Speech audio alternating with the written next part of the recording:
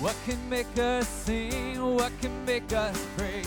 Even through our pain, shout your name.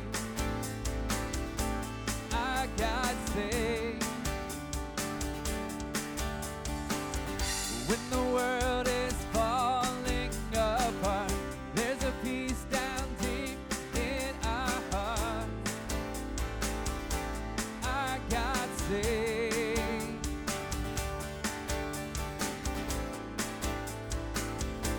Our God saved. Oh, God so loved everyone that He sent His only Son to take away our sin and shame. He did not come here to condemn, but to save the world through Him. For all of us who believe, He offers life eternally.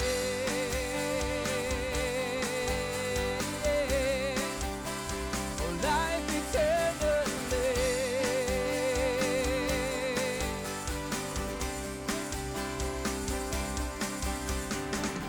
When the world is falling apart, there's a peace down deep in our heart that our God saved.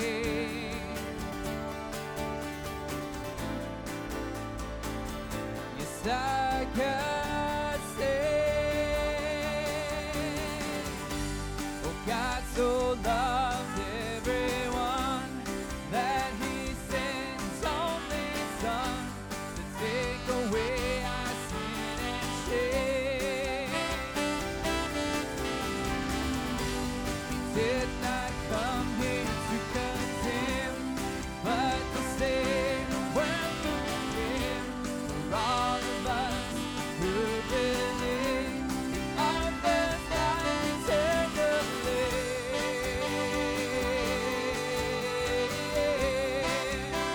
For life eternally.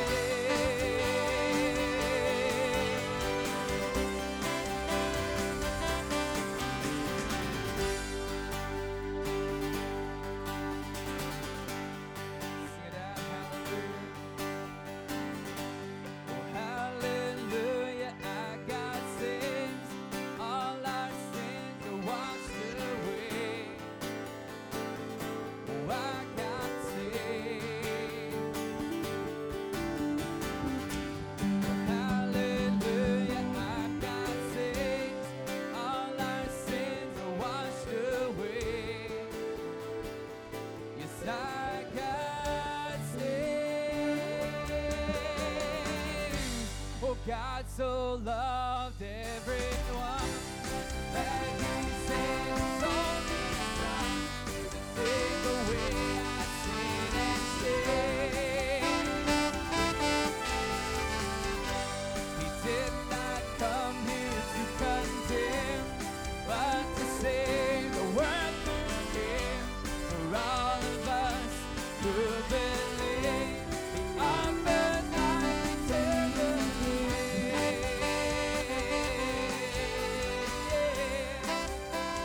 Life eternally.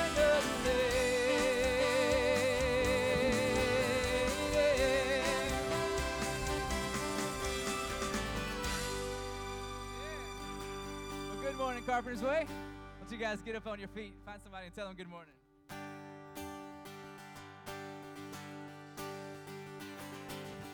When darkness speaks a louder word than the truth that we have heard, we will fight to believe and remember. You said it's finished, it is done, and by your blood we've overcome. We will ever trust in you and remember. Oh, and we will not forget, you are always with us. We will not forget,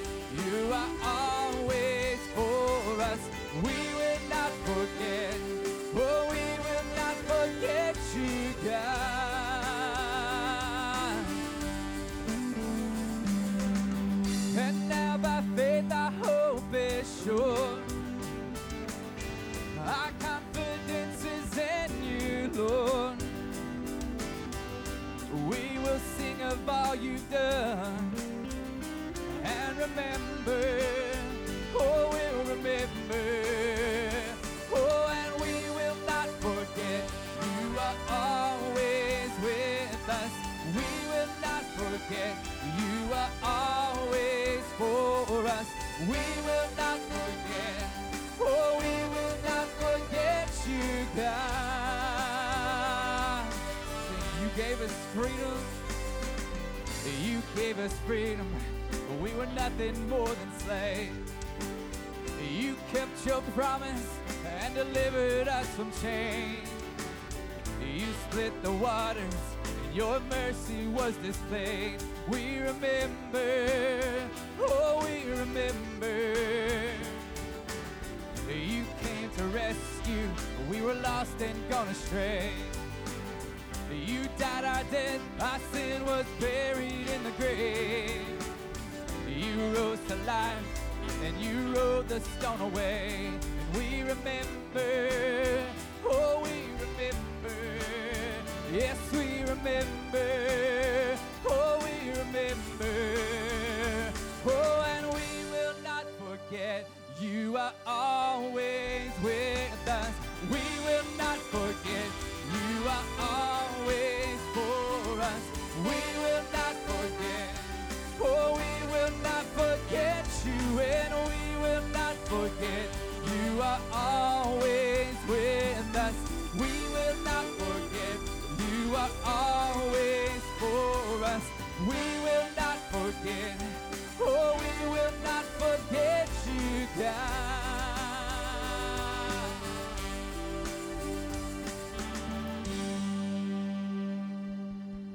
Good morning, Carpenter's Way.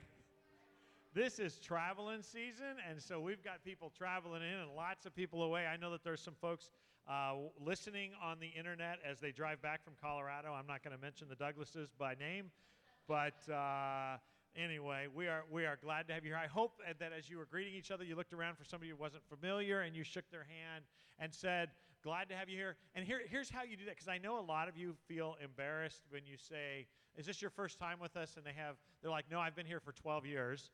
That's embarrassing. So just ask how long they've been with us. But there are new people here, and make sure you reach out to them.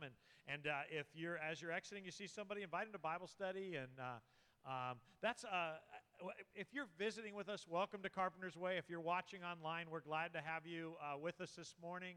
It means a lot that you would take your time to be with us. Having said that, I want to remind you, this is a big old room with lots of people who come in and go. We have about, during the school year, we average between 4 and 550 on Sunday mornings. There's about 1,000 people that are involved. So we have lots of moving pieces. People come, people go, and one of the things, my favorite stories in the community is when people meet people who come to Carpenter's Way and they've both been here for 10 years. So be a little, if you're a Carpenter's Way person, if this is your home, be a little courageous and hug somebody's neck, and if they look at you weird, that's okay. At least they walk out thinking this is a touchy church. But we are glad you're here, and we're thanking the Lord for air conditioning today. So you can be thankful for a lot of things, but we're especially thankful for air conditioning. I still say your parents were the most amazing people to stay here. They could have been on the beach or anyway, that's a discussion for a different day. Would you open your worship guides, because I do want to highlight some things. Again, if you're visiting with us, welcome. Our hope and our prayer, having had you with us today or watching online, is that you're drawn closer to Jesus Christ. We think Carpenter's Way can make your life better, but only Jesus can make your eternal life secure. So we want you to know Him, and we want to encourage you in that. And we are in the midst of a study right now called Who Is This Man? Because we are not here to promote Baptist theology or Catholic theology or Assembly of God theology. We are here to get into the Scriptures and see what God has to say about Himself.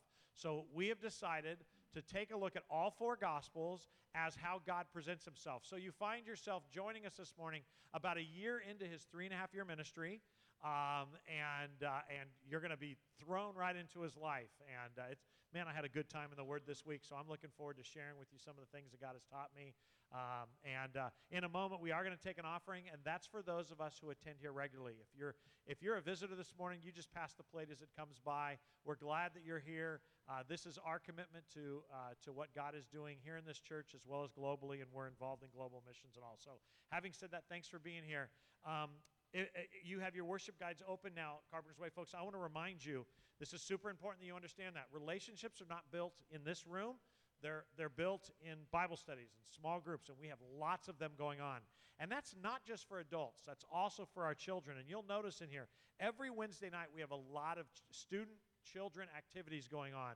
Alicia and Casey and their team, and Mark Dubose and Jeff Bonin, they have activities that all bring kids to the point of studying God's Word. If you were to talk to Alicia and ask her, what's the point of your ministry, she would say, by the time the kid gets through the 5th grade, we want them through the Scriptures, at least the major points of Scripture, so that when they get into junior high and high school, Jeff and his team picks it up from there and teaches them how to apply that to life. We are unapologetically a discipling-making church. Our mission statement is bringing all to maturity and then some into leadership. And we will continue to do that as long as God allows. But having said that, notice in here, we have activities for kids of all ages. Jesus said the 2 greatest commands: love the Lord your God with all your heart, mind, and soul, and love your neighbors yourself. So there are activities in here for age groups, for kids to build relationship with kids and the staff. And you'll notice during the summer, there's a ministry for 4th through 6th grade during the week. It's a summer preteen Bible study. And, man, we encourage your kids to come. They spend time with staff. They spend time with other kids. Lots of activities, but basically they also spend time in the Word. You're going to notice a theme in that. Wednesday nights, starting at 6:30, we have adult Bible study, but while we do that, we've got children's Bible studies going on and student ministry going on. And this Wednesday night, you'll notice July 10th, for the elementary age, K through 5th grade, has their surge. This is, they have pizza, and this is an opportunity for new kids to be kind of melded in, and the gospel's presented. And then Extreme 6th through 12th, that's our student ministry. That'll be down in the student room. And this week we have a very, very special guest speaker. He is awesome. And worship's going to be great, too. We have a special guest worship leader, right? Yeah, so... Anyway, so it's exciting. So we have these things not for social outlets. Please understand, you can have friends over to your house, but this is to build relationships with God and each other. So that's why we do those. And adults, we have phenomenal Wednesday night Bible studies going on, studying the Word. We have women's Bible studies. Every Tuesday morning, men, from 6:30 to 7:10, we meet here and we open God's Word. And we want you to be involved in these to get to know God and each other better. So please look at those. If you have any questions, don't hesitate to ask. After the service, I always sit up here for about 10 or 15 minutes. If you have questions that I can answer for you, also at the table as you walk in, right against that wall, against the wood wall, we have a table of people that are willing to answer questions about Bible studies and different things. We really want you to get involved because that's where we grow. So that's all about that. Take time to look through here. We got TNT coming up. I don't want to forget that. That's this Thursday night as well for those who are 50 or older or feel like it. So, I'm going to ask our ushers to come forward at this time, and we will prepare for our offering. And...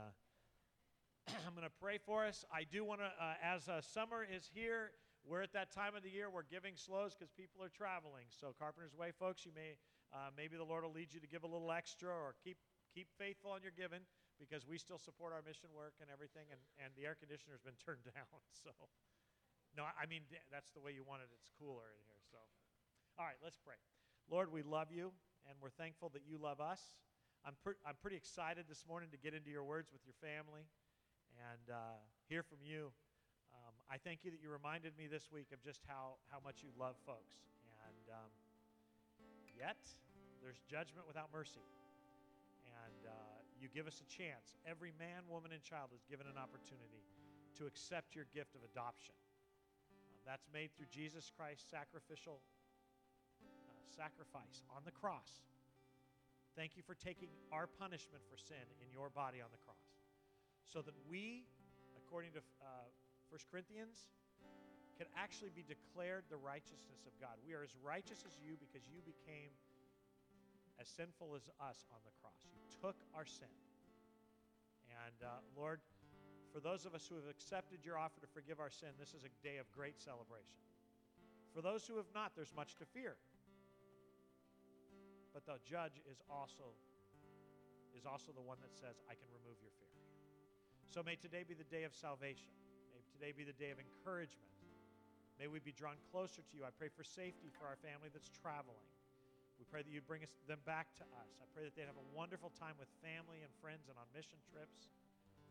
Lord, thank you for all you have done in this church for the past 24 years and how you continue to work in us and provide for us. We know that you will continue to work in our hearts. We pray you continue to bless us and provide for us financially. Father, thank you that we can gather here today and concentrate on you. And we give the rest of this time to you. In the name of Jesus Christ we pray. Amen.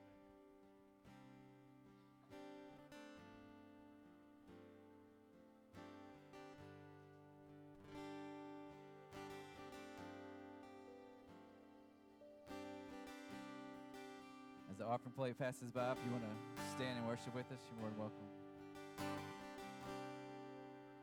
I know what it's like to try to earn his love. And I know what it's like to feel you're not enough. Running from the sin that you can't hide, and the guilt you feel trying to sleep at night. He came and found me at my very worst, and he gave me life that I did not deserve. And I am forgiven now by his good grace. Because of his mercy, I'll never be the same.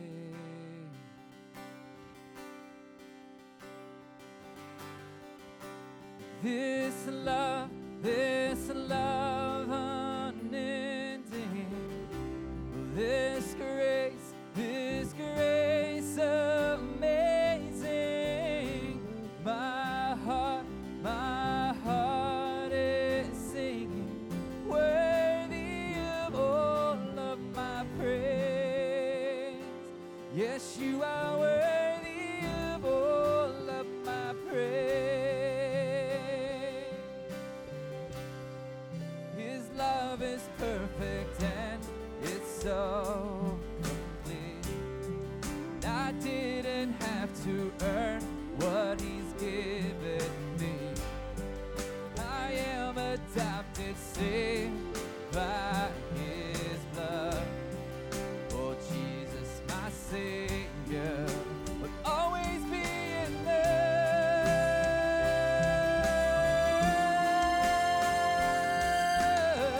Oh, this love unending, and this grace amazing. My heart is singing, worthy of all of my praise. Yes, you are worthy of all of my praise.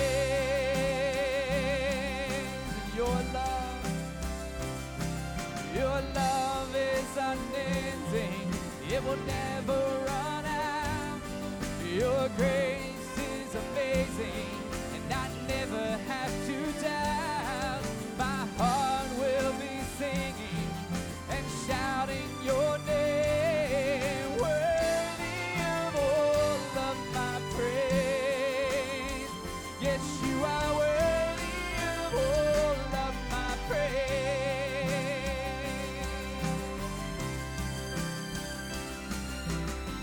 Oh, this love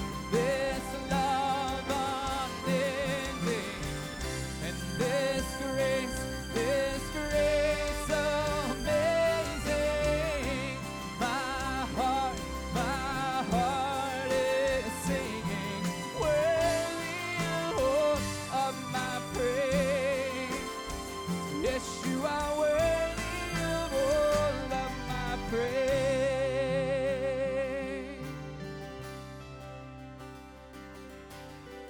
Oh, this love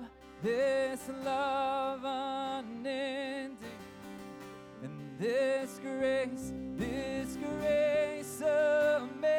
amazing. My heart is singing, worthy of all of my praise. Yes, you are worthy of all of my praise.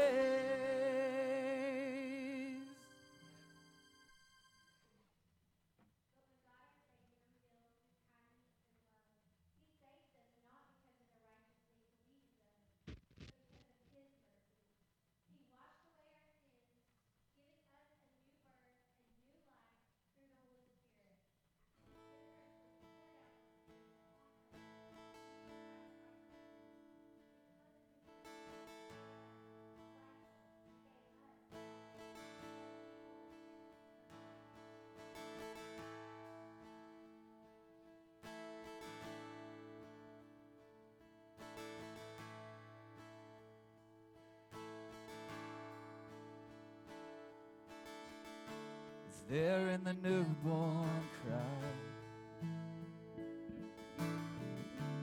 there in the light of every sunrise, there in the shadows of this life, your great grace. It's there on the mountain top, there in the everyday and the mundane, there in the sorrow and the dancing, your great grace, oh such grace. From the creation to the cross, and there from the cross into eternity, your grace finds me. Yes, your grace finds me. It's there on the wedding day, there in the weeping by the graveside, there in the very breath we breathe, your great grace. The same for the rich and poor, the same for the saint and for the sinner, enough for this whole wide world, your great grace, oh such grace. From the creation to the cross, there from the cross into eternity, your grace finds me. Yes, your grace finds me. Is there in the darkest night of the soul, and there in the sweetest songs of victory, your grace finds me. Yes, your grace finds me. Your great grace, oh such grace. Your great grace, oh such grace.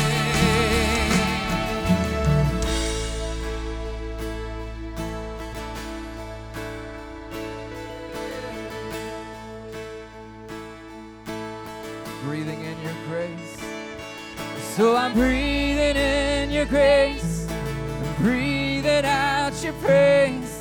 Oh, I'm breathing in your grace, forever I'll be breathing in your grace, I'm breathing out your praise. Oh, I'm breathing in your grace, forever I'll be breathing in your grace, breathing out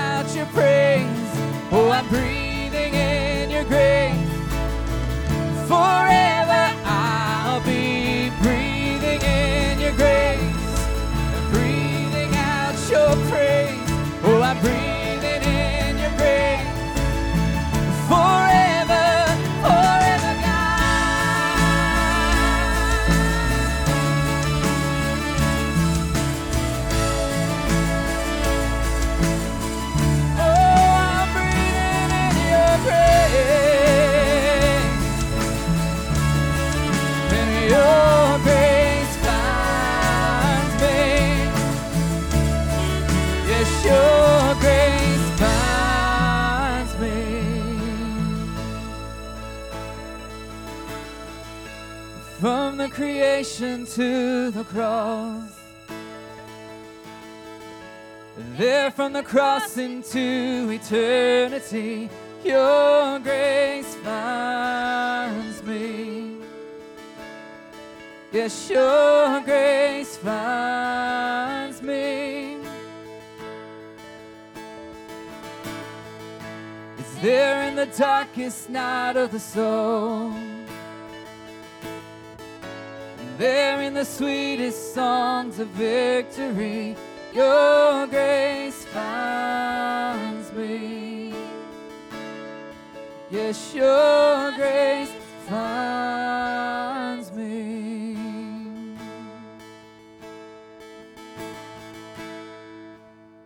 We are resting in the work you have done.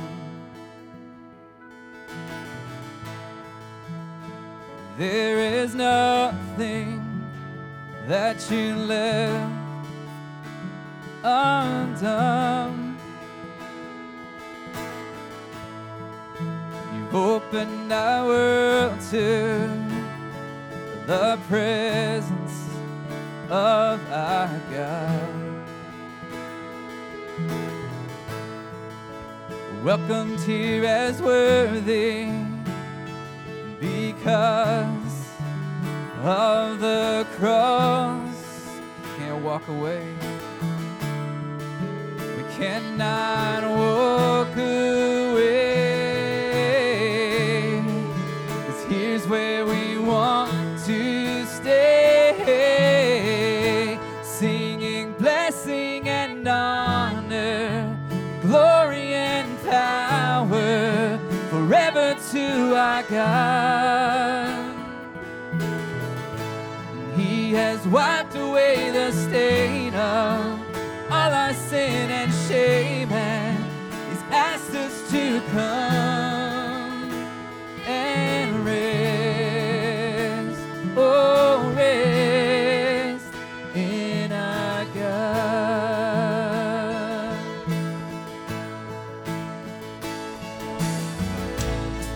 Salvation's completed through Him and Him alone.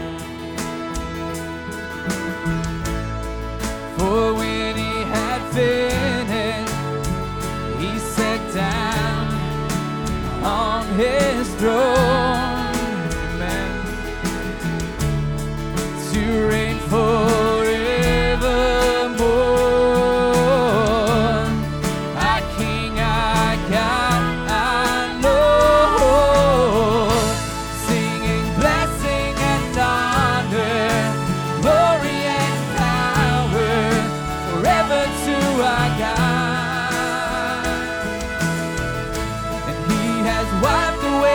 Stain of all our sin and shame, and He's asked us to come and rest, oh rest in our God.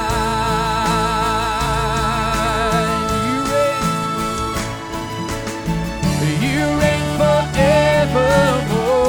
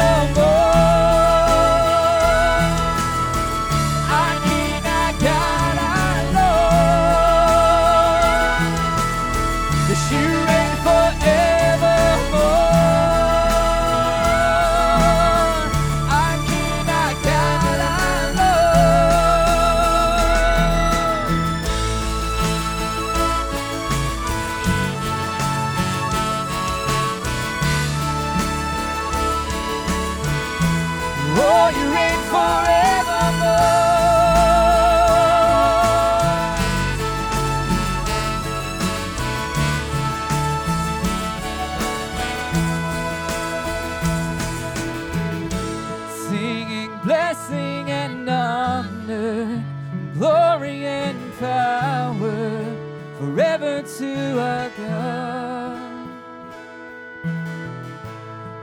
has wiped away the stain of all our sin and shame, and He's asked us to come and rest. Oh, rest and rest. Oh, rest in our God.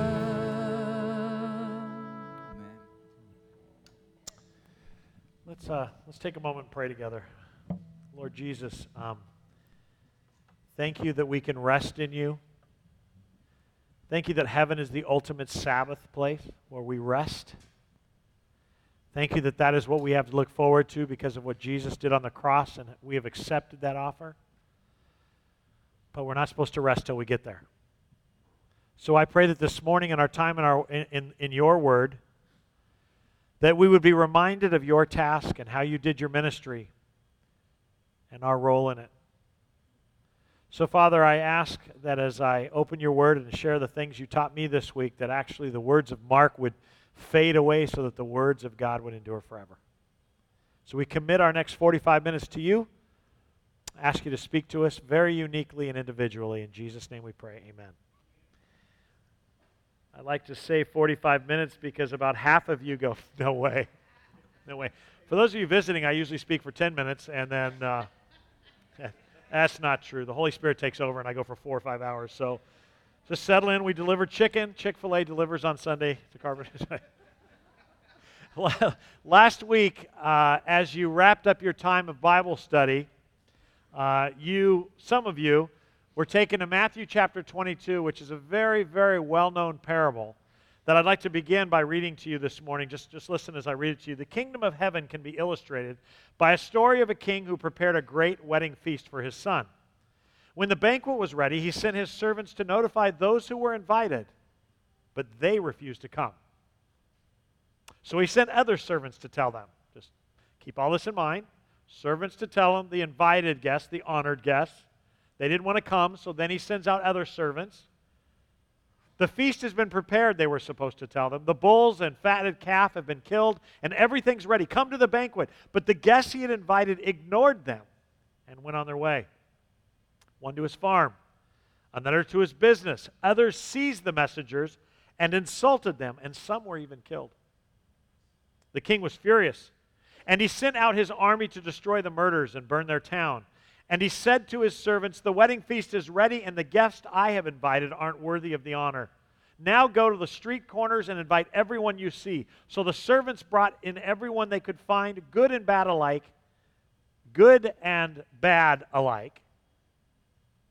And the banquet hall was filled with guests, good and bad alike. There's so much to this parable, and actually we'll get to it, Jesus teaching it later in our study of who is this man.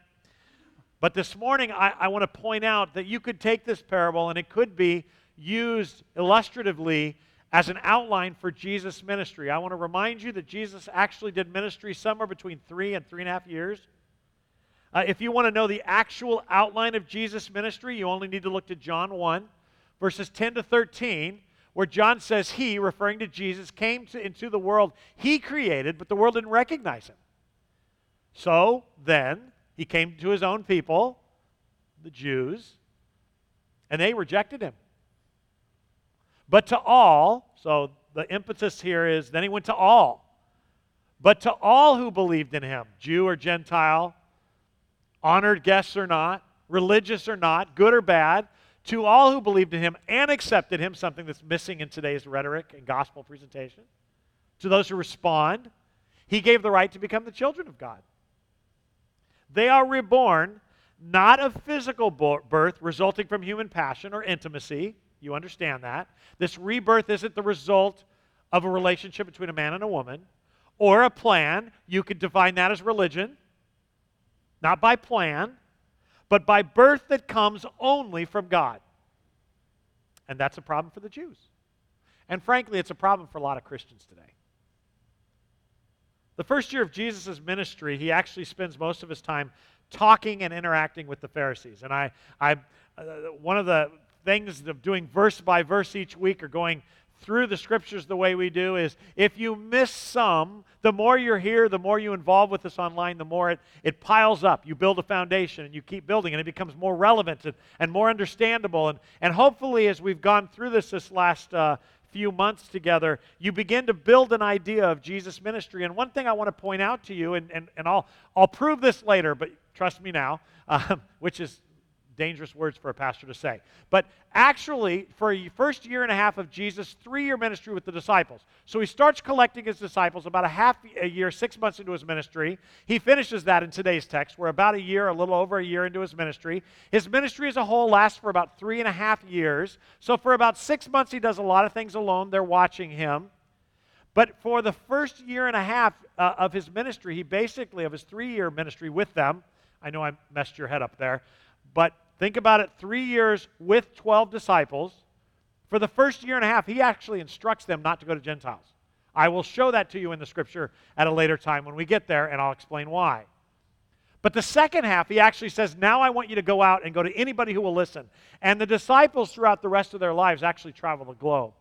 For instance, if you're to travel to India and meet with the Christians there, they hold tightly to Thomas because history tells us that Thomas went and ministered the gospel in India, and many were saved. He actually was stoned to death in India for the gospel message. You know that Paul's life ended in Rome. He went into that Gentile culture by way of imprisonment. So the disciples actually spread out. Paul spends time in Asia, but they spread out across the globe. But the first year and a half of their ministry is predominantly to a Jewish audience. And I'd like to say that the first year of Jesus' ministry is predominantly to not just a Jewish audience, but the Jewish religious leaders. He is concentrated on the honored guests for the first year. If you remember, it starts with the great Jewish teacher Nicodemus in John chapter 3 who comes to him at night, and I made the case that I believe he was coming to negotiate Judaism and Jesus' teaching. How can we work together? And Jesus said, let me be clear, gets right to the point, unless a man is born again or born from above, he will not see the kingdom of God. It's not enough to be Jewish. To the conversations Jesus had with the Pharisees and their spies in the temple courts at the first Passover he celebrates with them. He answers their question when he forgives a lame man's sins. And I want to remind you that Chad preached that wonderful message to us on that text where Jesus is talking and ministering, and they rip the roof off and they drop this guy down. And Jesus, instead of saying, pick up your mat and walk first, he says, your sins are forgiven. Because that's what Jesus came to do. The miracles so far in this story, up to the point of today's text, have been predominantly pick here, pick there, pick this person. It's been orchestrated by God for the purpose of having conversations with the religious leaders. That's why I believe that for the first year and a half, Jesus' ministry is predominantly discussing with the religious leaders who he is. And I came to do what you as religious Jewish leaders could not do, and that's to seek and save the lost. He responds to them when they accuse him of being a friend of sinners. And when Jesus calls Levi, or we know him as Matthew, out for being a tax collector. He explains to the religious leaders as to why his followers don't fast like John's disciples did and like the Jewish faithful did. He explained in last week's text that we studied together in the temple courtyard to the religious leaders that he was in fact the Son of God, equal to God, and in fact was God, and that his teaching, his miracles, God himself, John the Baptizer, and even Moses witnessed to his true identity, and they should clearly know. About a year into Jesus' ministry, he's still talking with the Pharisees. And in last week's text, we found out their ultimate reaction to him declaring who he is. So, again, I want you to understand that Jesus doesn't just walk around and do stuff. It's a very calendared thing. He talks about it all the time. My time has not yet come. He says that on a half dozen times, if not more. My time has not yet come. My time has not yet come. My time has not yet come. Now my time has come. Your time for what? To die, to be the sacrifice. 3.5 years into the ministry, he will declare that his time has come. He knows exactly what he's doing. And one of the things that I heard from a lot of you when we talked about the guy being healed at the pool of Bethesda is how Jesus stepped over so many sick people to get to this one guy. Well, why would he do that? Because he did not come to make people feel better about their life or to make their lives better. He came to proclaim himself as the seeker of sinners. He came to heal people from their sin. And that and to set that conversation up, one final conversation with the Pharisees to identify where they sit there on a holiday, holy day, in the temple courts while everybody is listening, while the Pharisees are listening, while the Sadducees are listening, and he takes that text that we talked about last week and said, I'm God. There's no ambiguity. And you would think that having studied the Scriptures their whole lives and being about Jehovah, who they wouldn't even call by name, they have that much reverence for him, you would think that they would bow the knee. But John 5:18 tells us that the Jewish religious leaders, because Jesus claimed that he was God, tried all the harder to find a way to kill him. Why? Because he not only broke the Sabbath, which was a big deal to them. I just can't say enough how ridiculous that is. That's like having a Savior whose first miracle is turning water to wine, or who in heaven is going to have a marriage feast of the Lamb, where we all drink probably, if it's tradition teaches anything, 7 cups of wine, that God hates alcohol. That's just not true. Do I think alcohol is a good idea? Not unless it's NyQuil. But the truth is, it's not a sin to drink. NyQuil's a good decision if you can't sleep. But, not that I've ever had that problem. But, to say that drinking a glass of wine is a sin is not true. We got to stay true. We got to stay true to him and what he says about himself, because we've always lived in a time, you thought I was going to say we live in a time. We've always lived in a time where we have allowed culture to get us to go into Scripture to define what it says based upon what we want it to say. And I'm here to tell you that what Jesus says about himself is alarming to the conservative.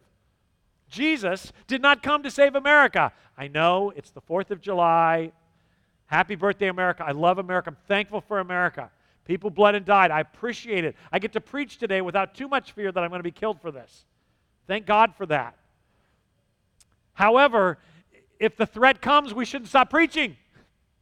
It's not about America. That was the Jews' problem. Okay, I'm getting off on that. I don't want to.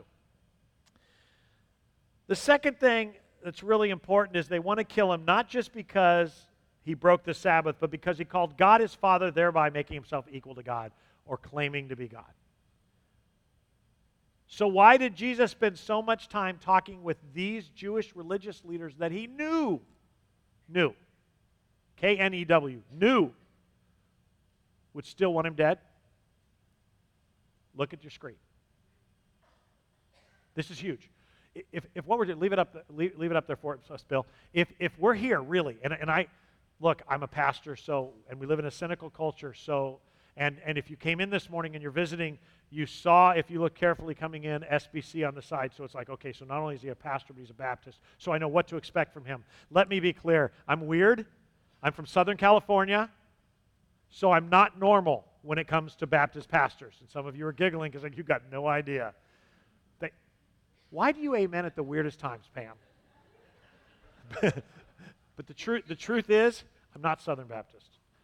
Neither are we, because at the end of the day, when we go to walk into the kingdom, God's not going to go, how faithful were you to your Southern Baptist roots? That's not the point. This is who we follow. And as people of the Word, Baptist Assemblies of God members, Lutherans, as people of the Word of God, we should be about what the Word of God says about him. We should constantly be reevaluating what we believe, what we teach, what we think about God based upon what we read about him in the Word. Does that make sense? We've got to be men and women of the Word of God. He's given it to us. It's in front of us. And now more than ever, we have to stick with this truth. And so we come together to look at this and to say, who is this man as he introduced himself to us? And one of the discoveries that I've shared with you that I've been reaffirmed in is that if you are a conservative person, Jesus is way too liberal for you. However, if you are a liberal person, he's way too conservative for you because he demands repentance. Julie and I started talking last night. She's been listening to some things and reading some things, and we just talk a lot about God because we have no children in our home. But which I know shouldn't be an excuse. I want to say that. We always talked about God because we're super spiritual. But you know one of the things, and I want you just to think about this and let it sink in. One of the things that's happening is the pendulum of theology keeps swinging in the church. Many of us grew up legalistic, so we started embracing grace. And now grace is getting hyper, where how can you be hyper grace? Well, when you start telling people their sin is no longer sin. You know, Proverbs says that the fear of the Lord is the beginning of wisdom. God is to be feared to the person who's sinful. If your sin hasn't been forgiven, he's the Lion of Judah. He will devour you. But to the child of God, he's the Lamb of God. He's furry and cuddly, but not to the person living in sin. He's ferocious. He's a vengeful God. He's the judge, which is what's so crazy about this story. And it is crazy if you remember it on its surface. That the judge would send the judge to make people unjudge-worthy. That's the story of Jesus. It's the judge sending himself so that he could come here and say, you don't have to be judged. And what was the reaction of the Jewish leaders? Not celebration, not hope, but actually, let's kill him. He's undermining our rule. Even while they were openly accusing Jesus of being a liar and a blasphemer. And look at that verse. Why did he go to the religious leaders? Why does he spend a third of his ministry with them? He's looking at them in the temple courts and he says, I say these things to you, despite your reaction, despite how you've treated me, despite your lies, despite what you're planning right now in the back group with the temple police. I say these things so that you might be saved. Are you kidding? I'd have thrown a rock at him. I'd have turned the tables over a second time. I'd have sent the animals to rush over them. I would have made the ground open up like at Mount Sinai and swallow all those false teachers, but not Jesus. What does Jesus want? He wants to save him. He wants to save him. Even while they're setting plans in place to have him arrested and killed, Jesus made his case to them over and over so that they might be saved. He went to his own. He went to his honored guests at a wedding feast, and they were about the wedding feast, inviting them to it, and they reject him. In fact, they offer to kill him. So after a year of significant interaction of the Jewish religious leadership, Matthew 12:15 tells us what Jesus did next. He knew what they were planning, so he left the area, and many people followed him. He healed all the sick among them, but he warned them not to reveal who he was. Out of context, that is a weird sentence. Within understanding what's going on here, though, it makes sense, and you'll find out in a moment. This activity that Jesus did, leaving the religious leaders and going off, ministering to those that are following him, fulfilled the prophecy of Isaiah concerning him. Look at my servant whom I have chosen. He's my beloved who pleases me. I will put my spirit upon him, and he will proclaim justice to the nations. He will not fight or shout or raise his voice in public. He will not crush the weakest reed or put out a flickering candle. Finally, in the end, when all is said and done, when all of his work is done, he will cause justice to be victorious, and his name will be the hope of all of the world. At the point at which we find ourselves in Jesus' ministry this morning, it was not time for him to die. It wasn't time. There's a clock. There's a calendar. And it would be a year and a half away. This wasn't that time. So he withdraws for them. He hides. He goes out to where they can't find him, or where they won't find him, or where they don't know he's going. And what happens? Many follow, this text says. The little people, I'm going to call them this morning, in flyover country. The little people, as Isaiah prophesies, Jesus ministers to them. Jesus had used the Sabbath debates to explain to the masses that only God can save them, not the Jewish religion with its rituals or sacrifices. But they hear of his power to heal people. And many were curious, as you could imagine. So they come to find him, for now. Remember, it starts in the story with the honored guests who reject him. And then he sends the messengers out to get guests, Jews. They're going to reject him as well. And then he's going to go to the gutters and the valley and to bad people. That's us. I'm sorry. Unless you're Jewish by birth, it's you. That's not very nice. Well, you're being lied to. Jesus didn't come to save beautiful people or even to make you beautiful. He came to redeem you from your sin. That's all. To make you in his image, to use you in ministry, to glorify himself, and one day look forward to Sabbath, the rest. The more I read the words of Jesus and study, the more I think, for a Christian, heaven is retirement. This is our place of business. This is where we work. More on that later. So these people, the little people, start following Jesus, who again is actually attempting to avoid crowds and attention of the religious leaders because it's not his time to die. He doesn't send the masses away, though, but has compassion on them and heals them, which fulfilled prophecy that all of the Jews would have and should have known if they just would have listened to the Scripture instead of their own hearts, flesh, and minds. It's within this context that Matthew reminds us of Isaiah, the prophet's words about him, especially the part where he would offer hope. In his name, hope would be found. Something the Jewish religion, and I might add Baptists and Assemblies of God and evangelicalism today doesn't offer. Well, you're a preacher in one of those churches. I'm a follower of Jesus first. The truth is that what they offered is more guilt and shame and abuse, and Jesus came to offer hope. You know, the truth is about people, folks, is they know they're in trouble. That's why they drink. That's why you commit adultery, because you deserve a rush. People know they're desperately in trouble. People are afraid of death because they know that they're going to face something that they are not prepared for. People know. Everybody knows. What we're supposed to be is the people going, so do we. Let me introduce you to the only one who offers hope, because we found it. So as he walked away from the conflict with the honored, invited guests to his party, he makes way into the streets where the dishonored or the less honored guests, the sick, the desperate live. And look at what Mark tells us about that interaction. Mark chapter 3, verse 7 says, Jesus went out to the lake with his disciples, and a large crowd followed him. They came from all over Galilee and Judea, Jerusalem, Idumea, from the east of the Jordan River, and even as far as north as Tyre and Sidon. The news about his miracles had spread far and wide, and vast numbers of people came to see him. When you study Jesus, don't just go to the doctrine. Watch him work. You want to know who he is? The same one today. Watch what he did back in the day. The people came from all over, the little people, to see him, to see for themselves if he was really a man of hope. Verse 9, Jesus instructed his disciples to have a boat ready so the crowds would not crush him. Let your mind's eye wander. God gave your image, your brain for a reason. That tells you how many people were searching for him. And they didn't just stand and listen. It wasn't an organized crowd. They're pushing in. He healed many people that day. So all the sick people eagerly pushed forward to touch him. Some of you are thinking, aha, he does heal everyone. Only when it fits his ministry goals.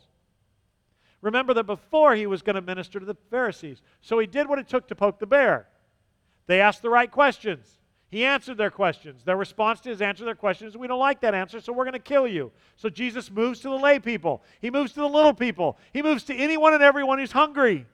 And they come in droves. And he tells the disciples, you better get a boat, and we better get out there so the crowd doesn't crush him. He healed many people on the day, so all the sick people eagerly pushed forward to touch him. Can you see it? They want to touch him. Why? Because that's the healer. And whenever those possessed by evil spirits caught sight of him, the spirits would throw them to the ground in front of him, shrieking, "You are the Son of God!" But Jesus sternly commanded the spirits not to reveal who he was. That's the second time today we've heard that. He tells the people that he heals not to tell others. And he tells now the demonic. I mean, the sick, the demon-possessed Jews from all over Hebrew regions, and even some Gentiles come to meet this one who offered hope. It was their desperation that drew them. And wasn't it how it was with you? Wasn't it desperation? I just want to be clear. You can't give enough candy for people to respond to the gospel. People go to Disneyland, but they don't give their heart to Mickey. Well, actually, let me take that back. Some people do give their heart to Mickey. The truth is that this is about being saved, like a drowning person. This was always about needing God. Not about a better way of being an American. Not about a better way of living. It's about God. It's about crying out to him in desperation. Where do I find hope? Jesus says, watch this. This is who we're talking about. This is why people came. I want you to notice that in both of these stories I just read for you, both Matthew and Mark tell us that Jesus was attempting to walk away from those who wanted to kill him, but he never turns away those who seek him. You want to know who Jesus is, my adulterer, agnostic, sinful Baptist friend? You want to know who Jesus is, my self-righteous, moral, buckle in the Bible belt believer?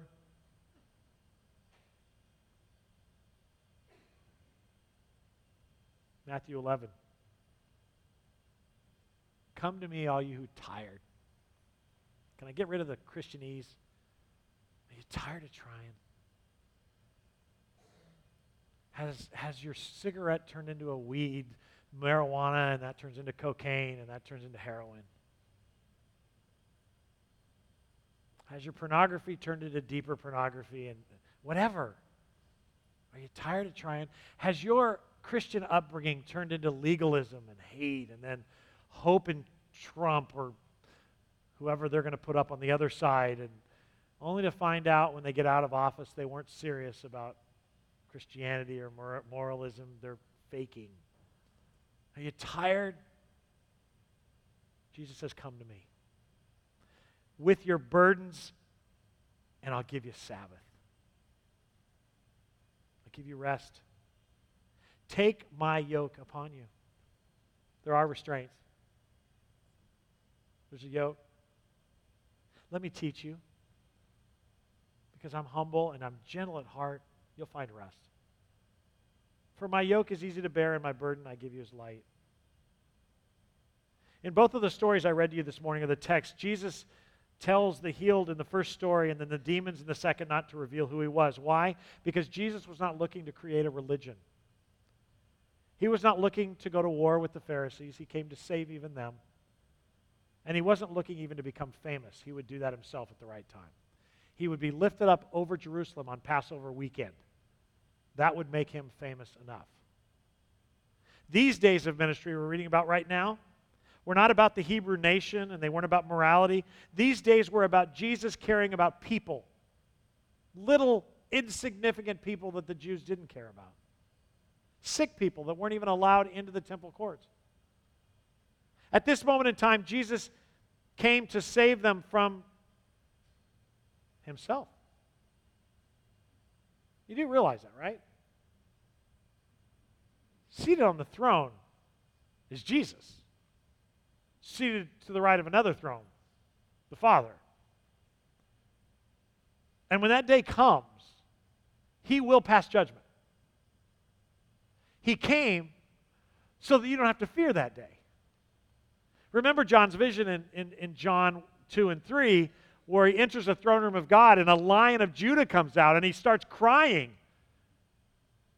And he looks up and it's the Lamb of God. I want to be clear, and this is going to make me a hater in our society. So I just want you to know that I'm prepared. I prepared all night. If you do not bow the knee to Jesus and accept his offer to forgive sin and repent of your sin, if you confess your sin, you will be judged by Jesus, even as he loves you. He will not celebrate that judgment. He will not be like that Baptist, angry Assembly of God preacher who says, go to hell. That's not what he's going to. His comment to you is recorded in Scripture already. Depart from me, you who are cursed. Go into the place that was prepared for the devil and his angels. He's not mad, he's disgusted. I didn't even prepare that place for you. And here you go. I can't believe that's where you're going to spend eternity because I did everything in my power to redeem you. It's an incredible story. That's who Jesus is. And if you don't believe that, answer for me. Why does he keep talking to people who want him dead? And he answers the question because I want to save you. And I got news for you. The day you got saved, now you're adopted as his kid and he loves you just as much. If you are a child of God struggling or not struggling, feeding your flesh with adultery, pornography, or same-sex attraction, or self-righteousness, or overeating, or gossiping, or whatever it is you enjoy doing, I want you to know that Jesus doesn't stop chasing you. He doesn't give up. He's redeemed you. But he will let you self-destruct for the purpose of you crying out to him and going, okay, I've been waiting for this now. Let's go on. This is an incredible God. Your daddy doesn't love you this much. Your mama's not this faithful. Your spouse certainly is not this faithful. And you're not this good to your own kids. This Jesus is amazing.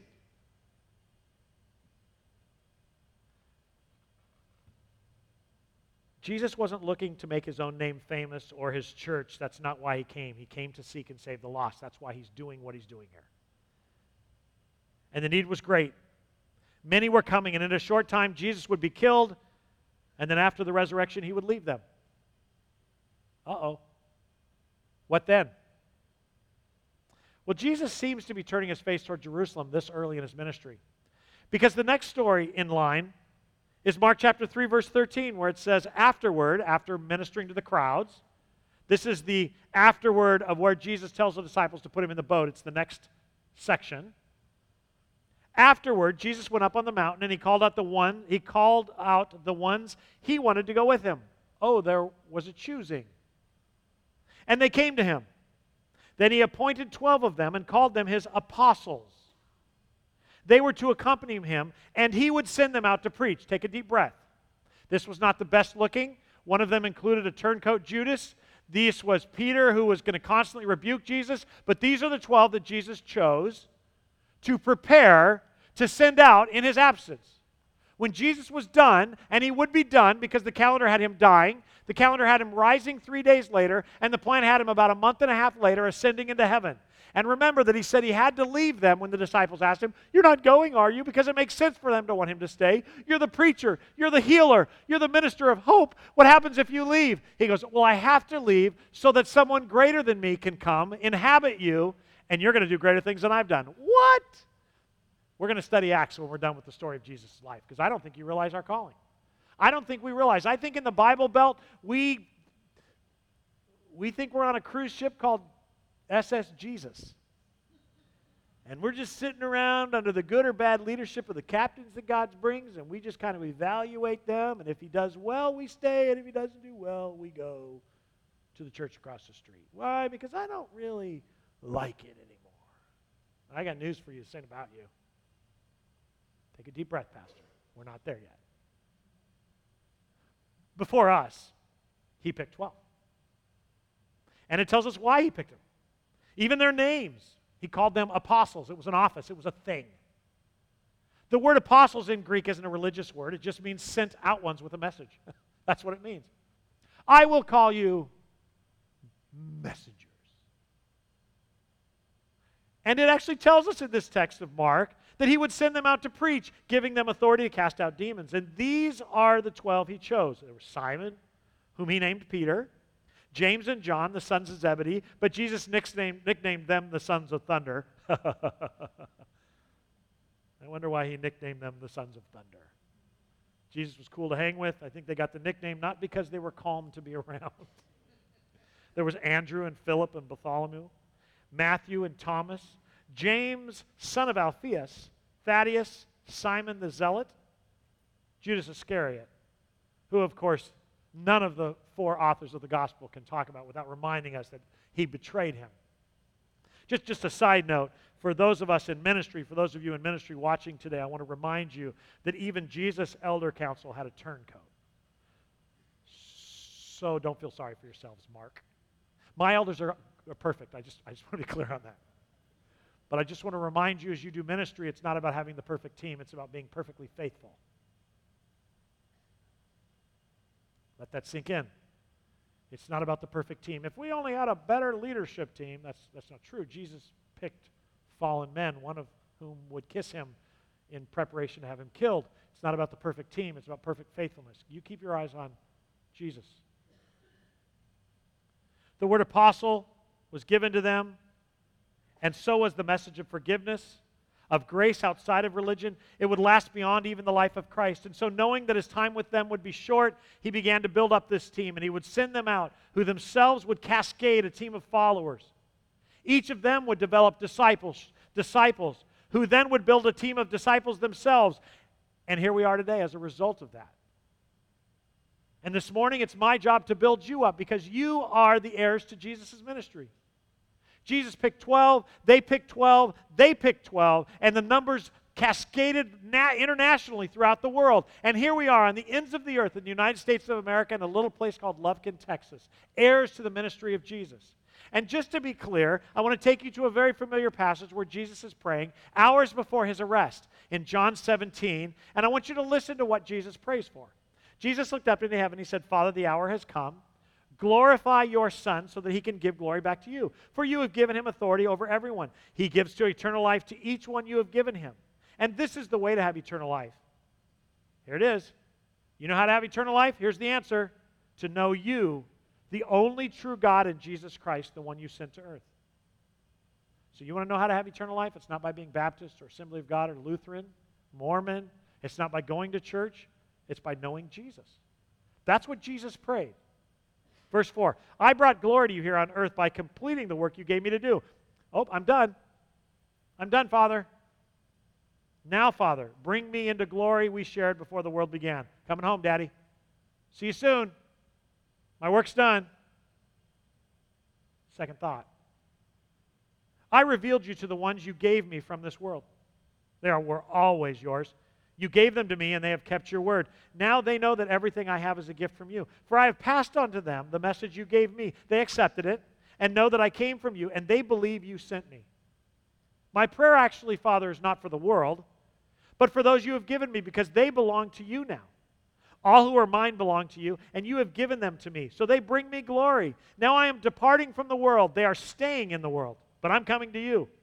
Holy Father, you have given me your name. Now protect them by the power of your name, so that they will be united just as we are. During my time here, Father, I protected them by the power of the name you gave me. I guarded them so that no one was lost except the one headed for destruction, as the Scriptures foretold. He's talking about Judas. Verse 13, now I'm coming to you. I have told them many things while I was with them in this world, so that they would be filled with my joy. I have given them your word, and the world hates them because they do not belong to the world, just as I do not belong to the world. I'm not asking them that you take them out of the world, but you keep them safe from the devil, the evil one. They do not belong to this world any more than I do. Make them holy by your truth. Teach them your word, which is truth. Just as you sent me into the world, I am now sending them into the world. Heirs to the ministry. As the Father sent Jesus, Jesus sending the 12. Think about that. Let that soak in. Well, what happens when Jesus leaves? We'll just tell people about Jesus. That's true, but who is supposed to do that? These 12. 11 of them. Verse 19. And I give myself as a holy sacrifice for them so that they can be made holy by your truth. Verse 20. I am praying not only for these disciples, but also for all who will ever believe in me through your message. That's you. That's me. He's praying for us. All who will ever believe in me through their message.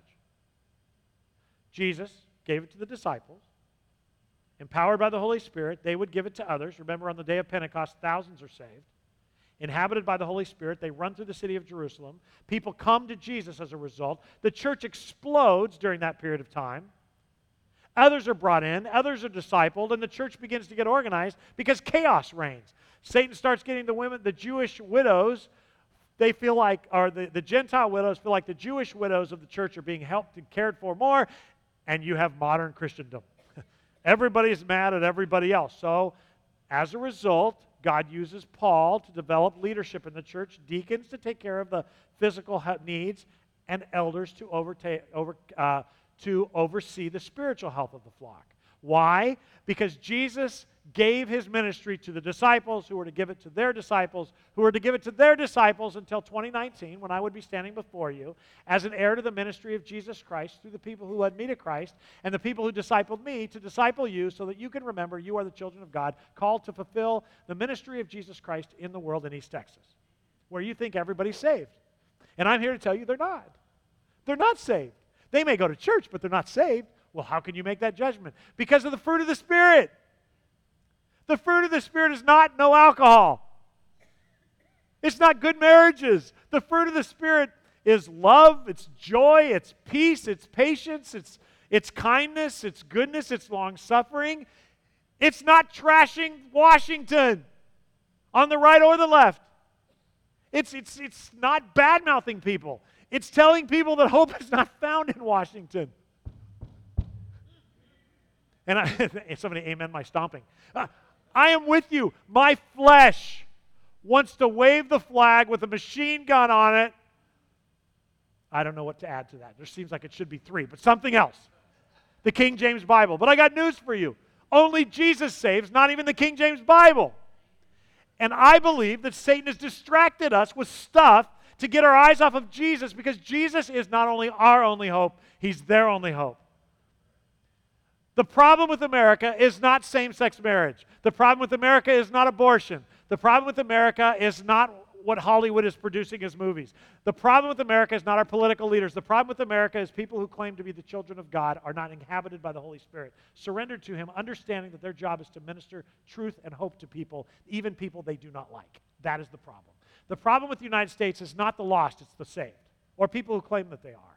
Because we don't understand that Jesus came only for 3.5 years. 3.5 years is a short period of time. And 1 year of that he spends with the Jewish religious leaders. And the next 6 months he spends with the Jews. And the next 1.5 years he spends telling anybody and everybody. But actually, he keeps, and pay attention to the story, you know it, he keeps pulling the disciples away to be alone on a mountaintop. Why does he do that? To train them. Because soon his time is going to be over. And even Jesus understands that if you can multiply the messenger by 11, you win. And when he leaves, he says, I'm sending you the Holy Spirit. Go to Jerusalem and wait for him. Then we have Pentecost, and the Holy Spirit inhabits those 120 in the upper room who over a 12-hour period turn into 5,000, who over a 5-week period turn into another 5,000. And the fire's been lit, brothers and sisters, and we are saved as a result. We are the children of God, inhabited by the Holy Spirit, to accomplish the ministry of Jesus to everybody around us. This isn't just to find out if he's who we hope he is. It's to find out what our task is. That's why we study this. We study this to become more like Jesus in the way we look at people on the other side of the political aisle, those who have different attractions than we do. Not to accept their sin, but to tell them there's hope beyond their sin. If 51% of marriages in this country, and I don't know if that's an accurate statistic, but if 51% of heterosexual marriages fall apart today, what do you think it's going to be in same-sex marriages? If we can position ourselves not as haters, but as people who actually offer hope no matter what your sin is, it may be when their lives blow up, they come to us for hope and we can offer them him. If we're so busy being right about everything and moral about everything, and self-righteous about everything, even after Paul says we are not here to condemn the lost, but actually to judge the church. There's the other side. It is your job to hold me into account. If I'm beating my wife every day, you better be on your game and tell me that godly men don't beat their wives. I will then beat you. But then just easy. I'm kind of a weenie. The truth is, you guys, this is not that complicated, but we've made it so complicated. It's about him. That's all. It's just about him. What about election? It's none of your business. It's none of my business. I think I got it figured out. You think you got it figured out. John Calvin thought he had it figured out. Joseph Arminius thought he had it figured out. Guess what? We're all wrong. God's right. Look at him. Look at him. Look at him. Look at him. Turn off the news. It's all fake. This, not my Apple iPad. I need a Bible. Hold on, I'll be back. This is true. No matter what anybody else tells you, this is where truth is found. Well, I've started reading the Bible 5 times, and I get to Leviticus, and I fall asleep. Julie does too. I, on the other hand, find every verb and vowel and letter meaningful, especially the laws that I don't understand. The truth is, parts of it are grueling, and here's a newsflash, it's supposed to be. Because the more grueling it is and the more gross it is, the more you realize it's really just about Jesus. It's not about religion or religious leaders. They keep screwing up. In the Old Testament, it's a long story of God's grace and people's stupidity. It just is. It's just over and over and over again. You go, why should I read this? It's depressing. Because it's depressing. That's why we read it. It's supposed to be. It's the story of man trying to redeem himself since the Garden of Eden. Remember the name of the tree? It is the tree of the knowledge of good and evil. It was a wisdom decision. Thank you, God, for making us naive. But we'd like a little more knowledge. It was religion. If I know right and wrong, good and bad, I can be like you and I can help raise a good family. God doesn't want you. He wants you to look at him. He wants you to be wise. He wants you to teach your children that it's not about them. want to get back to this, but I just want to share with you something that's on my heart, and I'm just a traveler, a sojourner like you, but I read the articles, I see the posts on the internet, I read the stuff in Christianity magazines, and I read the books, and I color most of them. I color the pictures, but it feels like we have turned the church, like I said already, into a cruise ship, where you're the customers, and you know better, but you're still the customers. I don't mean Carpenter's Way, I mean in general, where the saints are the customers and the paid staff are the ship's staff. And you're right, I grew up in the 80s, so I'm thinking of Love Boat. And it's like the job of the paid staff is to make sure that you and your kids feel good with the worship and the programming and the facilities. What are we doing? What are we doing spending billions of dollars on facilities? Has the message no longer moved our hearts? It's almost like the flocks think that it's the job of the staff to make sure that they feel good and the kids feel good, and it's a clean party all the time so that they can enjoy the cruise called life. And too often, if something isn't to the liking of a member of a church, they complain to the cruise staff, and if they don't change it the way they want it, they just go to another ship. And some ships have more money, and they spend a lot of money on those, and then they give you what you want. And I think that's satanic, to be truthful with you. You see, when you take a local church like Carpenter's Way, it's not my boat, it's God's. And we have holes. And when you identify it, you're not supposed to tell about the hole, you're supposed to figure out how to put steel over the hole. If you have kids and grandkids, and they don't like the children's ministry because their friends go to the Catholic Church or somewhere else, when are you going to tell your kid it wasn't about that in the first place? It really wasn't. I mean, we all want our friends to be happy, but I got news for you. I'm gonna tell you a little secret, Carpenter's Way. My kids didn't like all the kids at Carpenter's Way. In fact, they had very few friends. And you know what Mark and Julie said? I'm sorry, did you think it was about your friendships? Let's have dinner. Well, Daddy, I know. That's what heaven's for, right? But this is work. So how about being a friend? Oh, that's not the personality of Anna. Well, actually, Zach. Zach is more.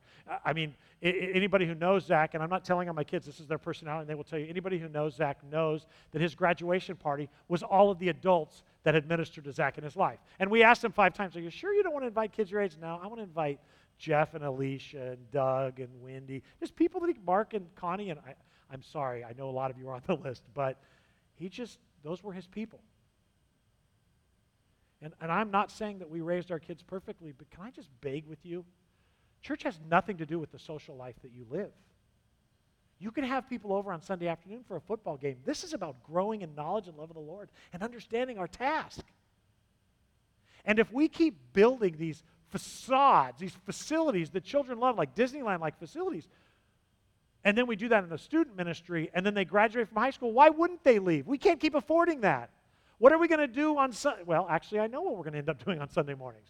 We're going to have silly sets because we have to entertain people because they start thinking genetically in their DNA that Christianity is about how you feel, not what is true. And I got news for you. Some of us are going to die for the faith. Oh, your hobby horse said, no, I'm really worried about this. I'm really worried about whether or not we're raising our kids to walk with God or to walk with a church that makes them feel good. You are here to make this God's place and to keep it God's place. That's why you're here. You are not here because you like the mojo of this place. I mean, I hope you do. I'm hilarious. I mean, I hope you do, but you understand, right? I just want to warn you that if your whole goal of parenting is to make sure that your kids go to prom in the right dress and the right car, you are a failure as a parent. That's not very nice. That's not very hopeful. I'm begging you to think beyond feelings. Easter isn't about bunnies. Christmas isn't about elves. And the church isn't about you. It's where God invented so we could come out from the hard work that we do. We come in here, and for a few hours, we minister to each other. Me to you, you to each other. You get in a small group. You talk about life. You can share your sin. People pray for you. They encourage you. They love on you. And then we go back. Well, that's not my church experience. Then change it. Quit griping and change. Those of you who watch on the internet, I know that we have about a dozen of you who watch because you refuse to go to church. You cannot, I'm going to say it, you cannot be a healthy Christian and not be involved with Christians. Sorry. It's just not biblical. Oh, there you go with the Bible again. Absolutely. Absolutely. We gather to spur each other on to love and good deeds, Hebrews 10 says. And if you're not being spurred on and spurring others on, you're not healthy. I just need Jesus. Only if your goal is just to go to heaven. But beyond that, He gave us each other to live this battle out. This is what we do. We take care of each other. Not the staff down, but you equally and up. Sometimes you take care of us. We take care of you. But what does this have to do with the story of Jesus? We're heirs to the ministry. And we can't do it out there if we're too busy doing it in here or selfishly. So, how long have you been at Carpenter? 15 years? Oh, I remember back in the day, there were better days, there were worse days. There will be rich years and there will be poor years. There will be beautiful people in our flock and ugly people in our flock. But I want to make a commitment to you right now. Our flock will be led by Jesus Christ. And when you don't want that, I want a 6-month severance, but I'll leave. I had to add that because somebody may want that. I'm simply telling you, and this is not about Carpenter's Way. This is about listening to what the rhetoric is out there, and I assure you it's coming in here. You are under attack, not outside of the church, but inside of the church. If you call people to repentance, you are under attack. And that's why we need to come together, agreeing together that we are going to follow Jesus, even if it's unpopular. Because it will become unpopular. Just so you don't think I'm crazy, I'm going to take you to Philippians chapter 2. You know part of this text, but I want you to see it in its context. I'm a context kind of guy because it makes it work. Philippians chapter 2. Paul is writing this to a church in Philippi, a Gentile church under Nero's leadership. If there's any encouragement from belonging to Christ, in other words, if there's anything I'm going to ask of you, that's what he's going to say. I'm Paul. You love me. Thank you for reading my letter. I love you guys. Thank you for interacting with me. I miss you. If there's anything I would ask of you, one thing as Paul, your apostle, any comfort from the love of God, any fellowship together in the spirits, are your hearts tender and compassionate? Do you care what I think? That's what he's saying. Is your heart tender for me? Verse 2, then make me truly happy. How, Paul? How can we make you happy? By agreeing wholeheartedly with each other, loving one another, and working together with one mind and one purpose. Well, what is it? Paul, what's that one mind and one purpose? Well, before I get there, don't be foolish or selfish. Don't worry about impressing others. Be humble, thinking of others as better than yourselves. Don't look out only for your own interests when searching for a church, but actually the interests of others too. If we were to do that, we'd have to ask ourselves, where can I serve, not where can I be fed? Here's his point. You must have the same attitude that Christ Jesus had. What was that? Though he was God, he didn't think of equality with God as something to cling to. Instead, he gave up his divine privileges. He took the humble position of a slave and was born as a human being. When he appeared in human form, he humbled himself in obedience to God and died a criminal's death on a cross. Therefore, God elevated him to the place of highest honor and gave him the name that is above all other names. So here's the point. We are heirs to Jesus' ministry. Yes, the 12, then their 12, and then another 12 until us. We're heirs to the ministry. I beg of you, don't go to church. Be the church. Be the body of Christ. Be the hands and feet of Jesus. Take grasp of your mandate firmly into your hands. Don't just raise kids, moral kids, good kids. Raise godly kids. It is different. Don't just attend preaching. Serve others. Don't just find holes in our ministry. Fill them. Don't just pray for our staff and ministries and missionaries and church budgets. Serve and give sacrificially. I hate talking, everybody knows, anybody who's been here more than an hour knows I hate talking about money. But give sacrificially. Why? Because we're supporting missionaries all over the globe. We're spreading this. We're doing ministry here. Do you know that for the last 4 weeks we've had children and adults at camp? You can find out who they are because they're laying on the floor under their chairs right now. We're discipling. Oh, I will give more for them. Give more and volunteer to Alicia. Jump in. I am not a child care worker. We got vacuuming to do. There's chairs with cigarette butt holes in them. Well, we should buy new ones. Then give and we'll buy new ones. Participate. If you drive in the parking lot and you see the sign, one of the first things we changed when I came is the sign because, well, the Lord took it off with wind. But we replaced it with the sign that says, the home of Carpenter's Way Baptist Church. Do you know why it says the home of? Because in about an hour and a half, this place is not going to be Carpenter's Way Church. You're going to be all over this community. Go get them, church. Go get them. We don't need T-shirts. You're the shining symbol of what God is doing. Or not. Go get them. Want to know what to do in a world that licks ice cream and puts it back in Walgreens? I mean, can you imagine that? I had never thought of that. It's sin, just in case you wondered. That's definitely sin. And I know that the guys who run Bluebell Ice Cream watch Carpenter's Way services. So I just like to say, what's it going to cost you to put a little plastic band around my ice cream? Because it's going to be a while before I eat your ice cream again. Because every goofy kid is now licking the top. Did you see the solution, though? You take a knife and you cut the top off. You'll lose about a pint of ice cream that way. So, I'm sorry, that was a hobby horse. That was a big squirrel.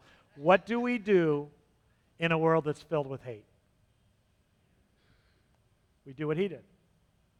We talk with them. We tell them the truth, even if they want to fight with us about it, and they may even want to kill us. But we tell them the reason I told you this is not to have a fight or to be killed, but to tell you that Jesus wants to save you. And then we walk off, and we go to the next group. And when that group doesn't want to hear it anymore, we go to the next group. And you go to your neighbors, and then you go to your bar. Yes, I said bar. And you tell the bartender about Jesus. Well, I can't tell the bartender about Jesus if I'm doing bad stuff. Then knock it off. Knock it off. Quit looking at porn. Quit flirting with women that are not your wife. Knock it off. Oh, but I'm too deep in. You're not too deep in. Break up with your girlfriend. She's not your wife. Well, you make it sound easy. It's not that hard. You just got to want God more than you want you. And that is what Paul said, right? A living sacrifice? A living sacrifice? I know, I'm meddling. And I'm with you, because there's some things Mark Wilkie needs to give up. I'm just holding on to them until you give up yours first. I'm just kidding. I'm in the battle with you. And I can assure you, as I look around this room, in 60 years, all of us will be home, and then we'll be in our Sabbath rest. Until then, pick up your Bible and go back to work. At home, in this church, in the community.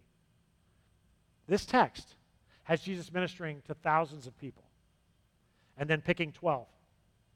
And those 12 would be commissioned. Go now and make disciples, baptizing them in the name of the Father, the Son, and the Holy Spirit. Many of you have been baptized. Your job is to now go out and make disciples, baptizing them in the name of the Father, the Son, and the Holy Spirit. Well, how long do I have to do that? Or I'm too old. Until your task is over. How do I know when that is? When God takes you home. That's your Sabbath rest. Until then, we ain't done. In fact, we're just starting. We're just starting. Let's close in prayer. Father, I thank you for your life as an example to us, your life as a statement. 1 John says that those who live in Christ or love Christ must live as Jesus lived. So I pray, Father, as we go out to lunch with our families later this morning, that as you bring ministry people to us, that we wouldn't be too busy with our things to minister to them like you were. May we pray for the sick. May we lay hands on the needy. May we minister to the hopeless. May we offer forgiveness to the sinful.